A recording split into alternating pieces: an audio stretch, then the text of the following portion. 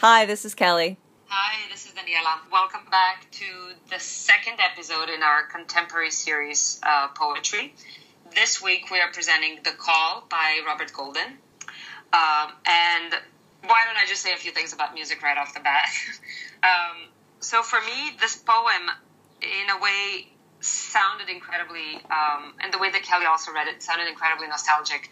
And upon reading Robert Golden's notes about the poem, he said that he was thinking about the part of his life that reminded him of a nostalgia and regret. And there was a certain sadness, but not sort of despair or hopelessness in the poem that I heard. Yeah.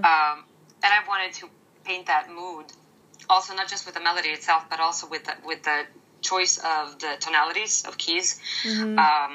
And for some reason, E flat minor felt like a really, really good key to sort of capture both nostalgia and regret. And there was one sentence that really stuck out to me that I felt had that tone of regret, which was books I was assigned in college, but I never read.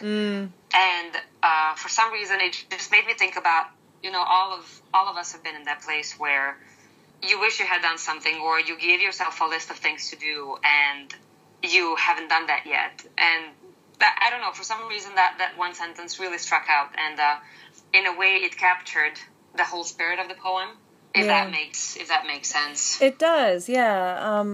Well, I remember my first take on the poem before Robert sent his notes on it was that it reminded me of someone very isolated, very lost inside their head. And as the narrator is searching for the memory towards the end, it really reminded me of someone trapped in their brain with some sort of dementia.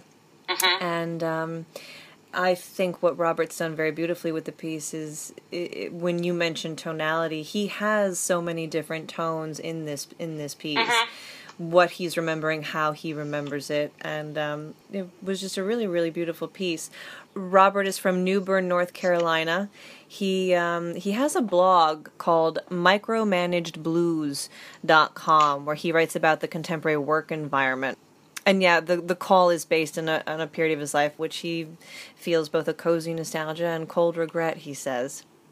I wanted to say another thing that as different to the first and the third piece in the series, when I was improvising the music, this was the only piece that I read the text a few times, and then I got your notes, sort of what emotion you were going for, what sort of space you wanted to create with the poem, and I really just started recording. The moment I heard your recording, that was when I started playing the music, and I just thought I'll really see where this goes for me, like where the text and your reading, to be specific, really guides me, and how that opens up music for me.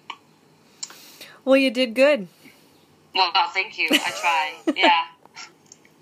Thank you so much again for tuning in to Music for the Pros, the Contemporary Series. We've got one more piece coming up next week, and stay tuned. We will see you then.